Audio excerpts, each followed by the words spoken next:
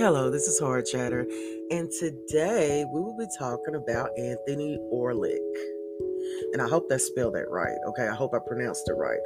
Anthony Orlich. He was fired from his job at a law firm for pulling off a woman's wig during a viral video.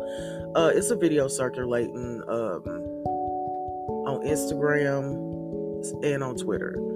And this guy is in New York City. It's pretty late, I assume. And he sees a black woman, with a green wig on. He snatches the wig off unprovoked and walks away. All the while she's screaming at him, "Why did you do it?"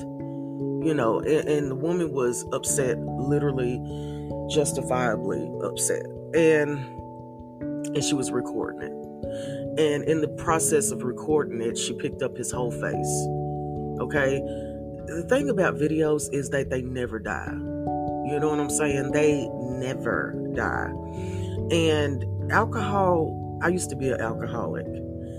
And I've been off the devil for about 5 years. I call it the devil because it's just not a good thing for me.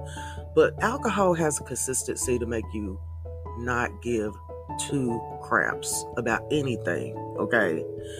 And it appears that he has an issue with women, okay? And maybe he has an issue with black women. But this is the response of the law firm that he worked for, which is Leaders of Beacon, Cola, and Silver.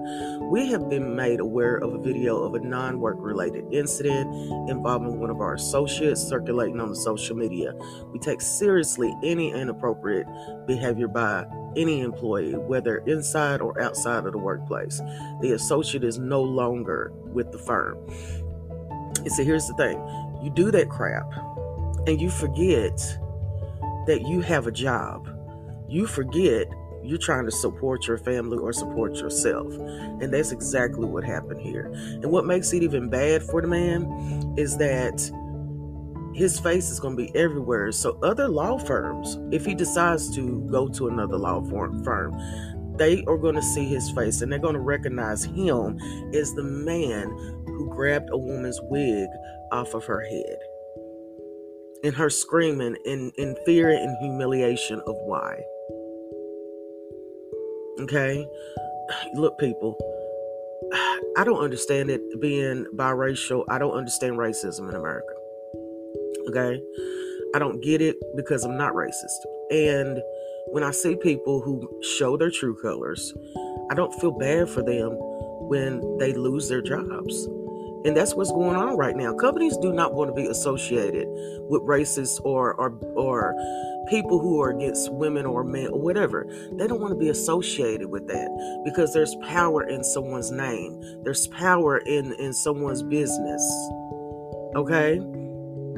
And the motto of their business is, we make your job easier. Think about it. That's the motto of this law firm that's firing him. Okay?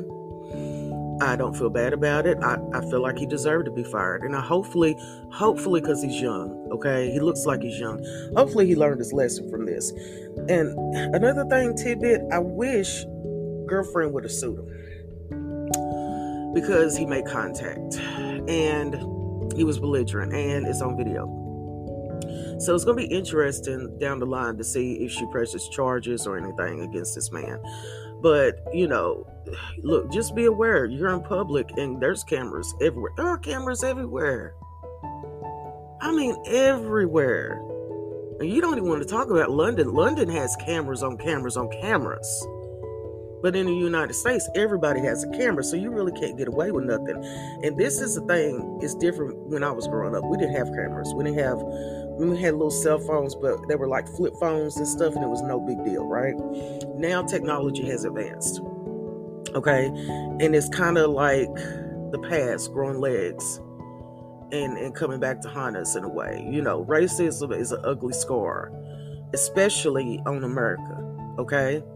And this is just an example of what happens when you mess with people and when you show your racist side. Okay? So, until the next time, this is Hard Chatter. And remember, there are cameras everywhere. Thank you so much for listening.